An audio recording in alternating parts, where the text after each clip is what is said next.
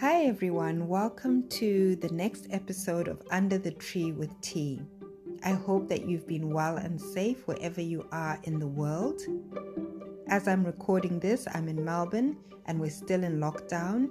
We should have another 1 to 2 weeks before we're out of lockdown, so fingers crossed.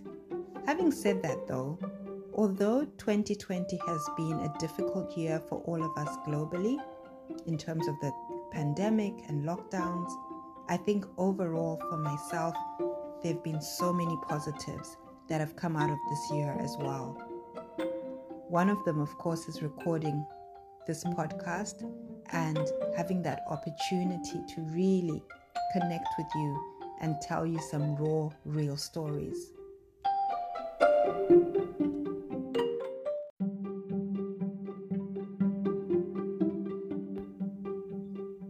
So today I'm going to be talking about a topic that is so close to my heart, and this is about the experience that I've had as a Black woman in the Australian fitness industry.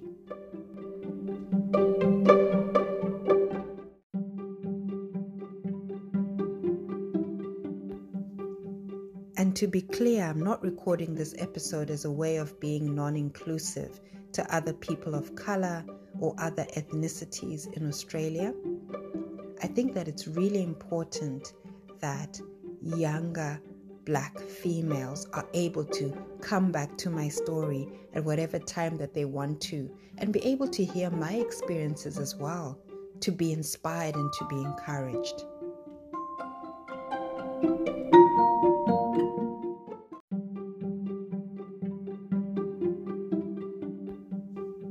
This may also inspire Black male trainers as well, and I think that if Black male trainers also have partners, wives, daughters, friends who want to be in the fitness industry and they are Black women, this is something that can be passed on and make an impact on generations to come.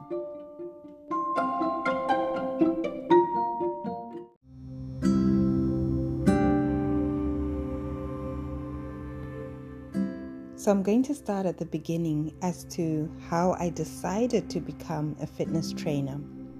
So, as many of you may know, I actually qualified as a lawyer in the UK. So I lived in the UK from 1997 because I did my last 2 years of high school there in a boarding school. And I then went on to study law at Birmingham University. Having completed my law degree, I then did the legal practice course in Birmingham. Then I got a job as a solicitor in Wolverhampton.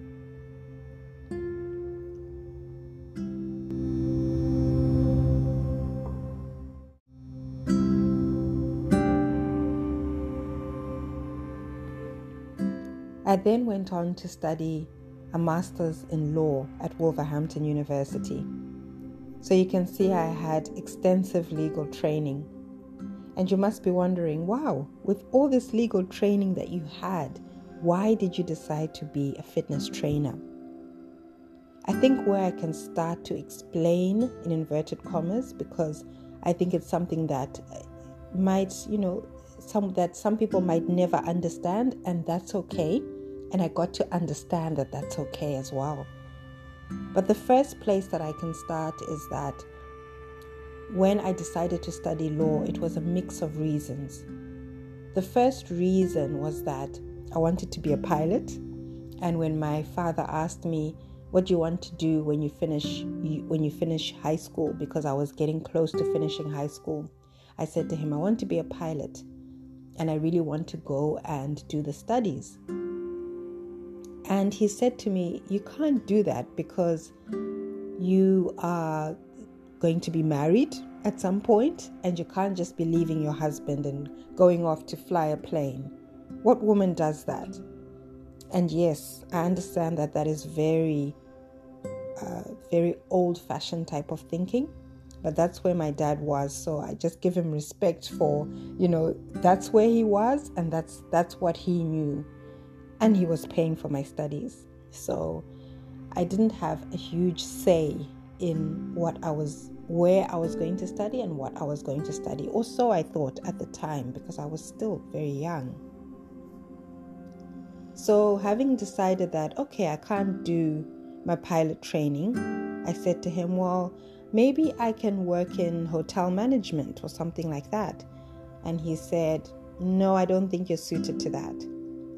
So my dad had always wanted to be a lawyer. He just wasn't able to study law because the time that he grew up in Zimbabwe, Black people couldn't go to university. It was just very restricted. So he ended up becoming a teacher. But of course, over the years, he worked his way up and became ambassador, which was, a lot of hard work and dedication on his part.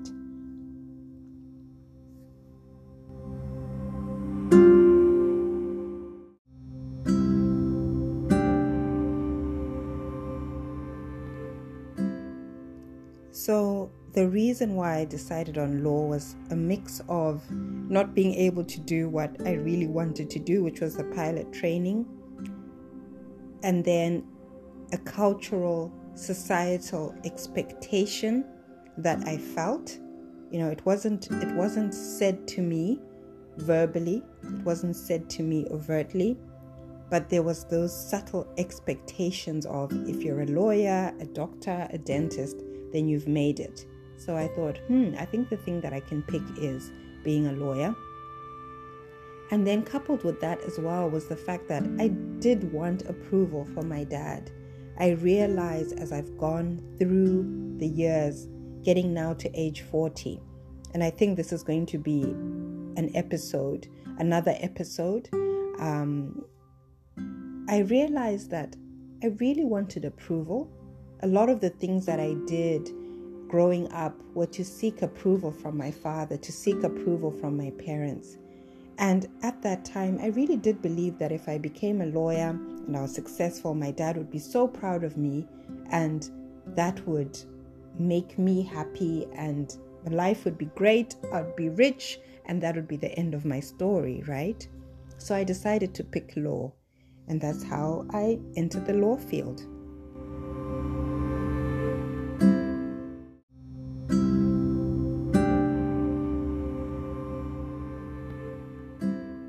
So as I was studying law, I didn't find it very riveting, as you might suspect.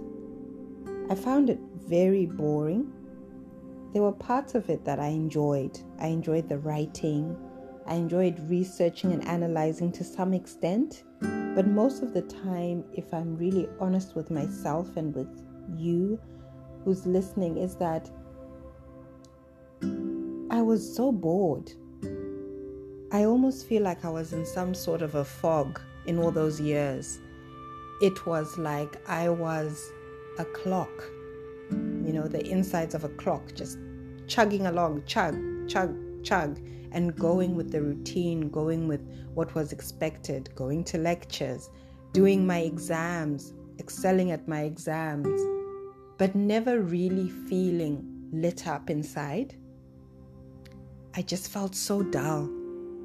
I would say almost dead.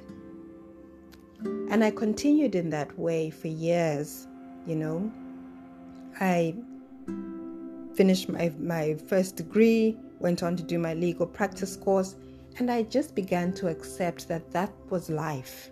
Yes, I was doing a role that had a lot of reading. It was tough, and that was just life. I accepted it at that point. So when I got to working in a law firm in Wolverhampton, I started work and I did mainly criminal law cases. I did a lot of property law cases as well. So whilst the criminal law side of things was interesting, it was also very confronting for me. So for example, I would work in domestic violence cases, not where I was supporting the victim, but supporting the perpetrator. And that was really tough. And I would struggle. Even when I got home, I would just feel like there was this massive weight on me. and I couldn't really reconcile supporting people who had done terrible things and helping them to go free. That was a struggle for me, and I realized that it's different according to who is doing it. I have friends now in law who absolutely love what they do, and that's fantastic.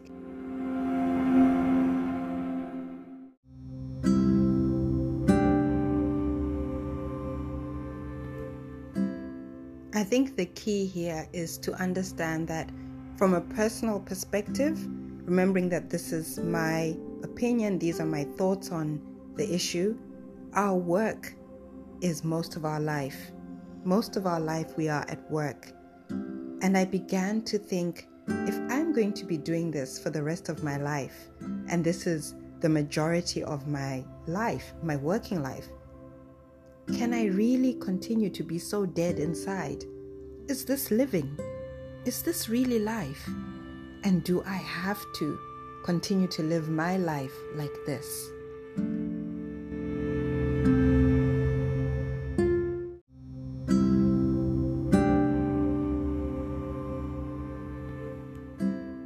So around about that time, I also decided to dip my fingers in family law. I decided to dip my fingers in immigration law, just to see whether if I changed the type of law that I did, I would feel any better, I would feel more passionate or excited.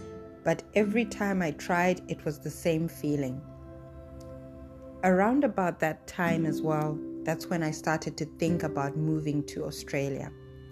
I started hearing a lot of people talking about the opportunities that were in Australia, that it was still a relatively new, in inverted commas, country, and that there were so many opportunities. So my partner at the time, decided to start preparing to move to Australia. And we did that. It took a couple of years to save up money, get everything organized, the visas, understand what we were going to do. And I left the UK in March of 2008. And yes, started my exciting life in Australia.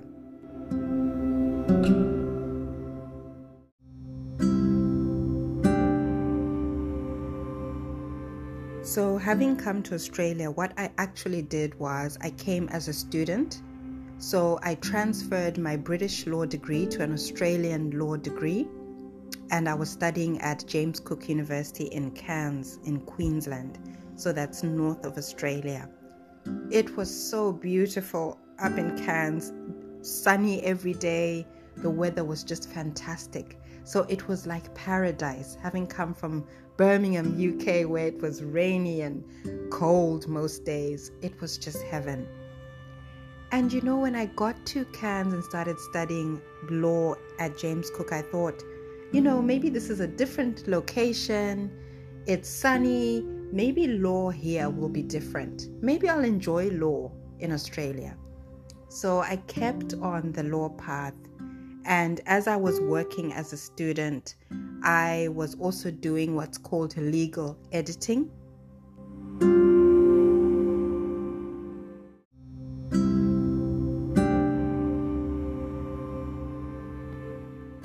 So as a legal editor, I worked for a publishing house in Queensland.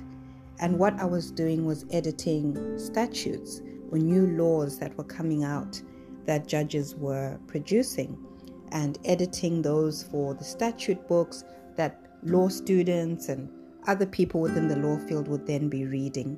So I really enjoyed that. I enjoyed the editing part of things because I loved writing. I had such a passion for writing. And I think that's one of the things that kept me going in law, because there was a lot of writing. And you can see how, you know, even now in my work, I write a lot of books as well. I've already published 5 books that are available on Amazon.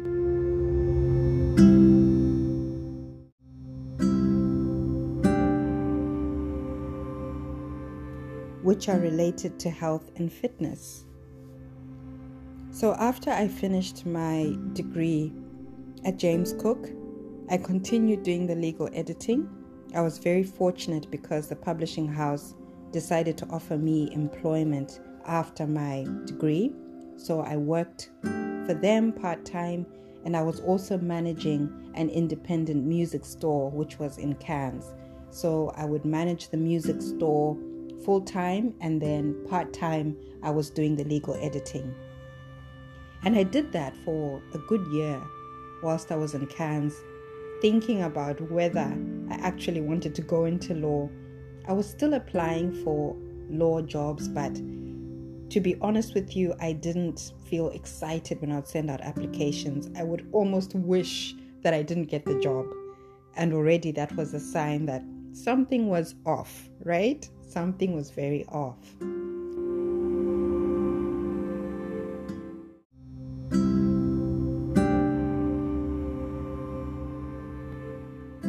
So during this time that I was working for the music store and then also doing my legal editing, that's the same time that I was scouted as a model by a talent scout called Henry Peterson, and I started my modeling journey in Cairns.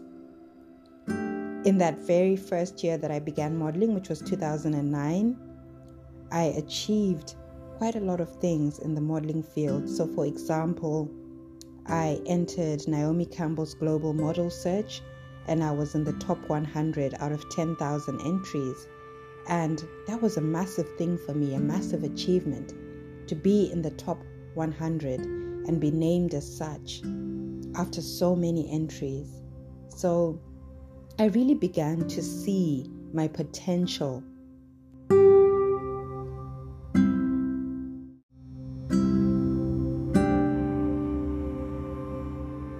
In the modeling field. So in 2009, I also separated from my partner that I had moved to Australia with from the UK. We'd been together for 8 years. Unfortunately, that relationship broke down.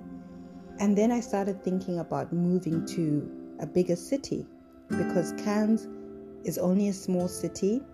And for the dreams that I had, I just thought, I don't know if I can do as much in this smaller place. And that's when I began to think of moving to Melbourne.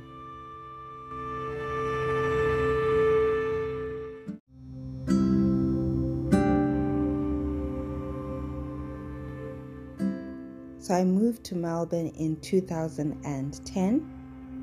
Unfortunately, the time that I moved to Melbourne was the same time that my mom was diagnosed with breast cancer for the third time. And by that time, the cancer had spread everywhere. So I moved to Melbourne, and as soon as I just dropped my bags where I was staying with my cousins, I had to fly to Zimbabwe to be with my mom. So that began my journey in Melbourne, so to speak.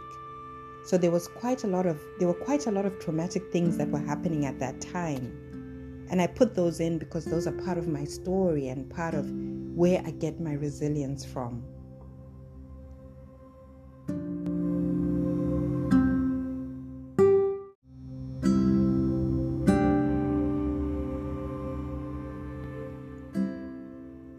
So when I came back to Melbourne, having been in Zimbabwe, I decided that I wasn't sure whether I wanted to do law.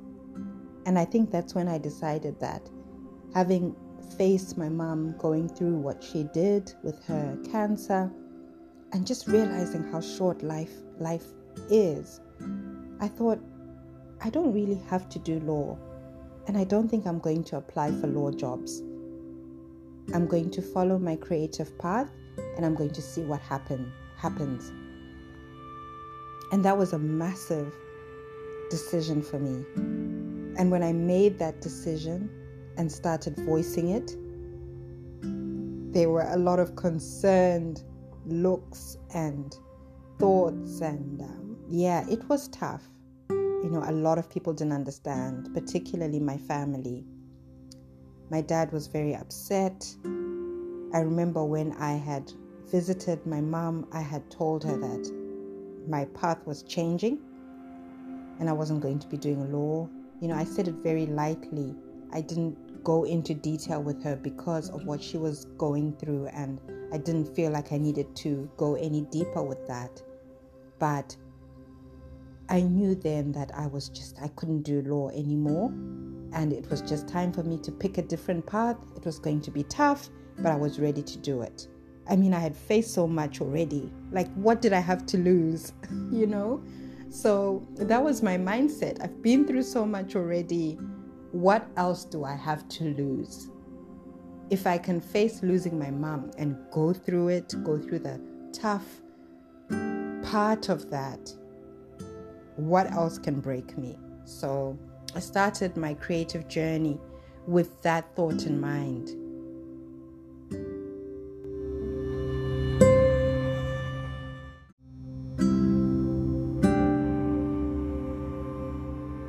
So I started working in customer service for Bupa, which is a health insurance company here in Australia. So I was working full-time in Bupa, and that's when I started thinking about going into fitness as a career. So to understand my journey with fitness, I'd always loved fitness from when I was a young girl. I played a lot of sports in school, and when I got to the end of high school, I considered being a personal trainer. But I just thought, I don't know, I don't think I can do that. I don't think it's for me. I don't think I'll make a lot of money from it. And I'll just, and I just shelved it. But it was always something that was in the back of my mind. As I went through uni, I was always into my fitness, always reading up on fitness. I'm someone who, there were very few Black people at the university at that time. And I was one of the few Black women who would go to the gym. When I'd go to the gym, it would be mainly men. The African men would be there, but mainly men. And it was something that in 2002, 2003, it was rare for me to see a lot of Black women at the gym.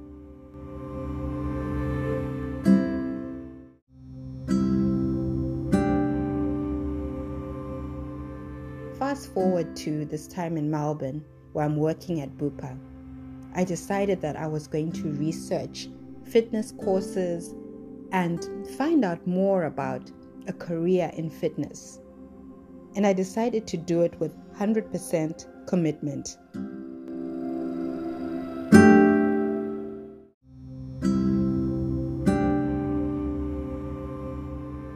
And that's how my fitness journey started.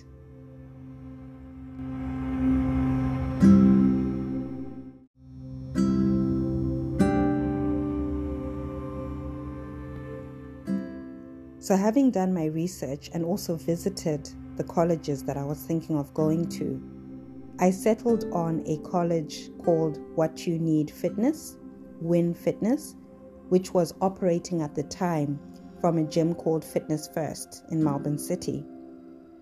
So I decided to enroll in evening classes so that I could continue doing my full-time job, and then in the evening I could go and study for my personal trainer certification. So I started on part-time evening classes.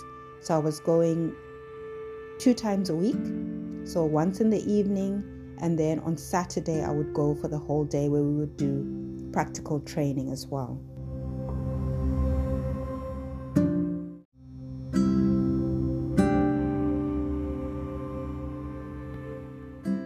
So when I started studying at WIN, I was the only Black student in the class. The class had approximately 25 students, and I was the only Black female. So there was one other female in the class, and she was white Australian. So I absolutely loved studying at WIN. The quality of the education, the lecturers, the facilities were all excellent. If I can talk about one thing that relates to myself as a Black female student at that time, was that as I began to research to see if there were other successful Black women trainers. I couldn't find any. I couldn't find any that were doing the amazing sort of work that Michelle Bridges was doing. All I had to go by, within Australia that is, were people like Michelle Bridges, Kayla Itsines, if that's how you pronounce her surname. Excuse me if I haven't pronounced it correctly. Itsines, were doing fantastic work. So I followed them because that's what I knew then. I couldn't source any inspirational stories of Africans in Australia that had built big businesses based on fitness. So in terms of Black female trainers that were outside of Australia, there were plenty. So I used to follow people like Jeanette Jenkins, who's based in the US. And there were, of course, a lot of other Black female trainers in the US and in South Africa that I could look up to. But I'm talking about Australia. And I think that's one of the important things in me documenting the story, because I really hope that a younger Black female in Australia will be able to dig this podcast up, this episode up, and be able to listen to some of my story.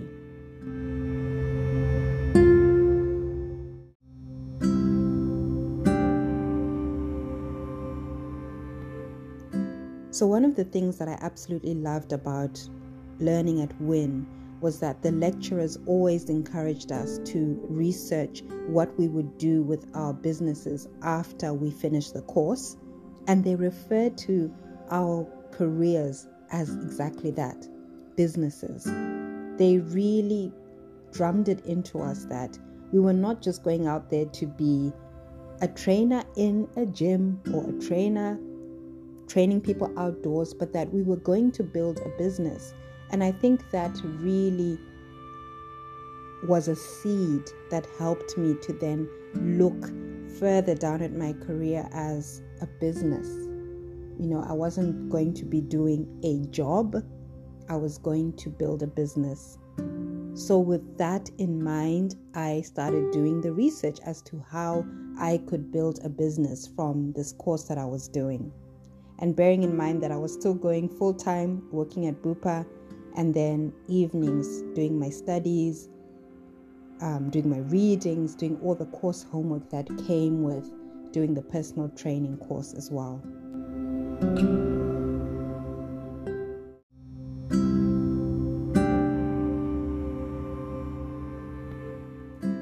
So my biggest piece of advice to a younger female trainer, Black female trainer in the Australian industry is that as you do your studies, look for those people who you aspire to be like.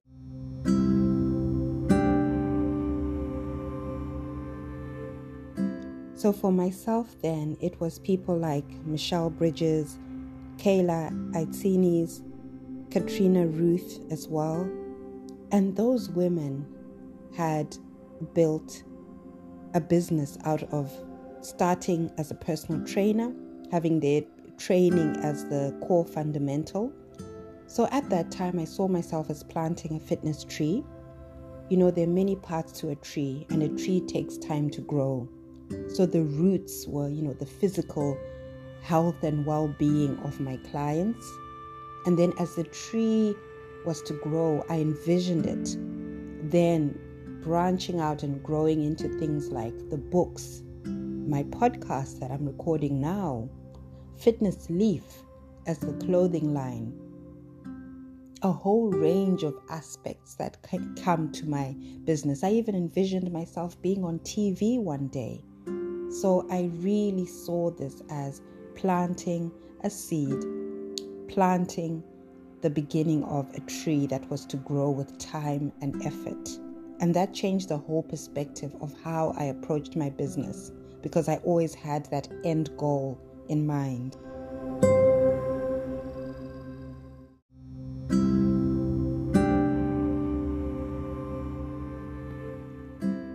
And in looking at the businesses that these Australian women had built, I really saw how a fitness business could have longevity, how it could have sustainability. if I looked at it as a tree.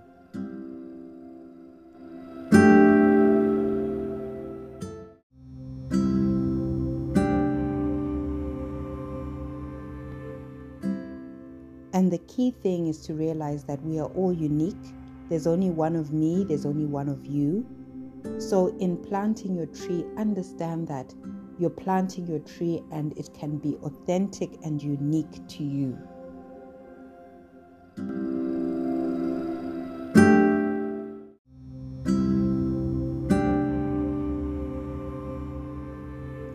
But the thing is, you don't have to put yourself in a box. You do not have to put yourself in a box. And you know, people would say to me, well, you're going to be just a personal trainer. How are you going to make an income from that? How are you going to make a living? And to me, it was like, no, I can make a living from this. I don't have to just be a personal trainer. Who says that I can't then write books? Who says that I can't be on TV too? What makes me different from Michelle Bridges? We're two women with the same opportunities who have similar capabilities. I don't know her in person, so I can't say we've got the same. But I just thought, why? Why can't I?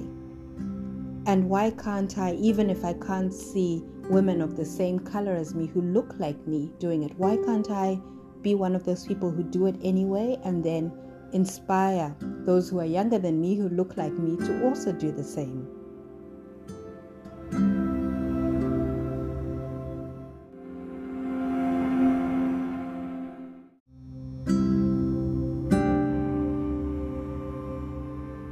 So armed with all my fitness knowledge from WIN, 2 months before I finished my course, I decided to start looking for gyms that I wanted to work in. So being a trainer at that time, there were several options. You could start off in a gym where you were a franchisee. You could be employed by a gym as a trainer, or you could do outdoor personal training, such as in a boot camp setting. But for myself, I decided that I wanted to be a franchisee and have my own business within a gym and grow my business that way. I think I always was attracted to that independence. I'd been within employment for as long as I could remember, since my late teens, and I just saw that vision of what I thought fitness to a T could be, which was a business which not only had the one-on-one training, the group training, but which had so many other rooms within the house, within the tree. So I was planting a fitness tree.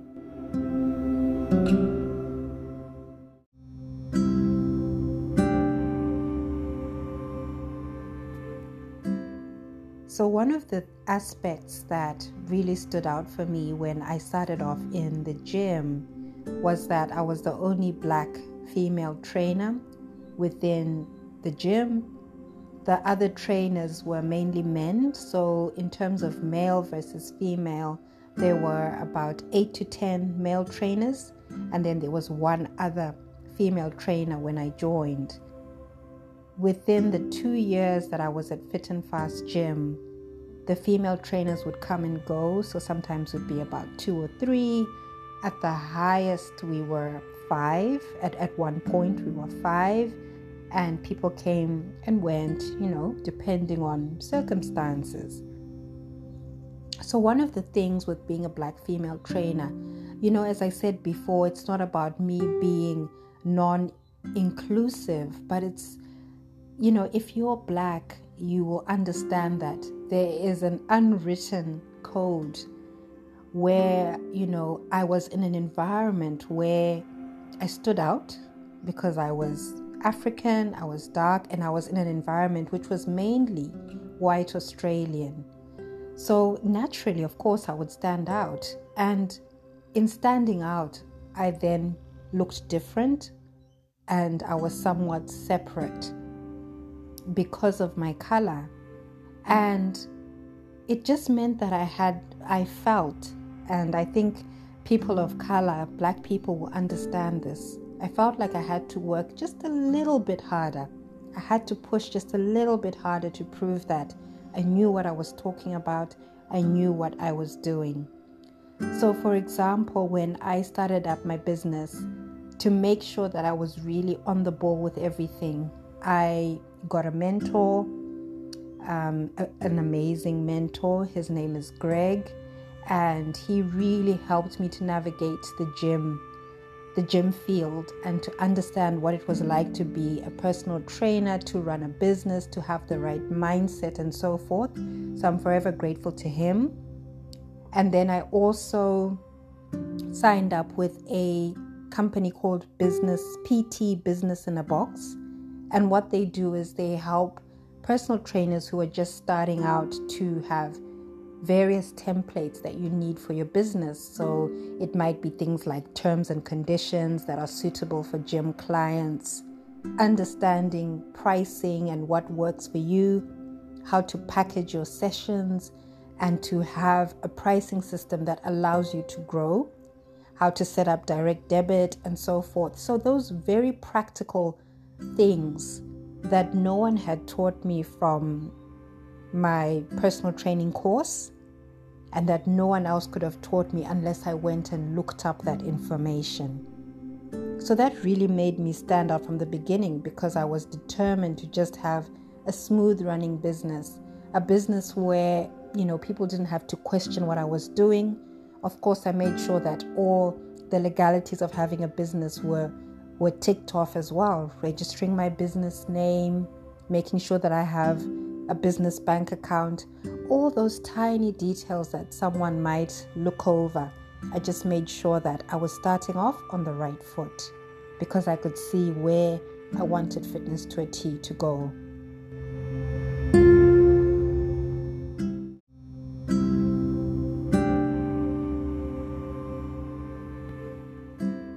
So one of the absolute positives that I got from working in a gym environment was that it was so fast-paced. Every day I was thinking on my feet. I had all sorts of different clients, men, young, older. I had young females, I had older females with all sorts of different capabilities, different restrictions. It really made me understand anatomy, understand exercise, and how to customize my training for a particular person. I think the gym environment allowed me to get a solid foundation, practical foundation of exercise knowledge. I was also always upskilling, so updating my courses, adding more courses on. I then went on to study nutrition as well. So I was always just trying to stay one step ahead. And in the back of my mind, I knew that even as I presented myself to gym clients, most of whom were white Australian, I made sure that, I was the part, as in really confident, really showing them that I understood, I cared, and I knew what I was talking about as a Black female trainer. And the reason why I say this is because imagine just going into an environment or an industry where you're the only Black person, or maybe you're the only white person. Of course, people are going to look at you and think, wow, where did this person come from? This is not what we're used to. Does this person know what they're doing? Who are they? They're so curious.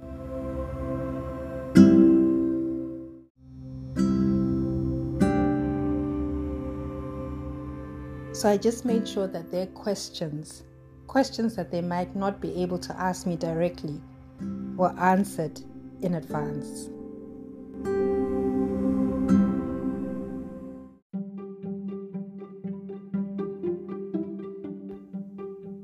So in the next episode of this podcast, I'm going to be talking about how I then transitioned out of the gym environment and into online personal training. I'm also going to be talking about how I published my books and how I started venturing into other parts of the fitness tree that I had planted. So thank you for listening today. I hope that you've been inspired, and I look forward to talking to you in the next episode.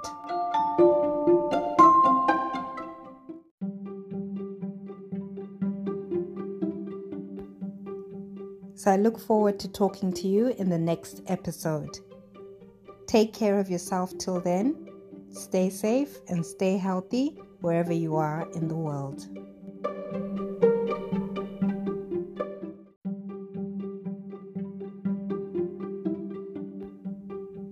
So remember as well, everyone, to follow me. Make sure you head to Instagram. The handle is @Teurai1, TEURAI and the digit 1. On Facebook, it's Fitness to a T. So www.facebook.com/fitness-to-a-t.com.au, or one word.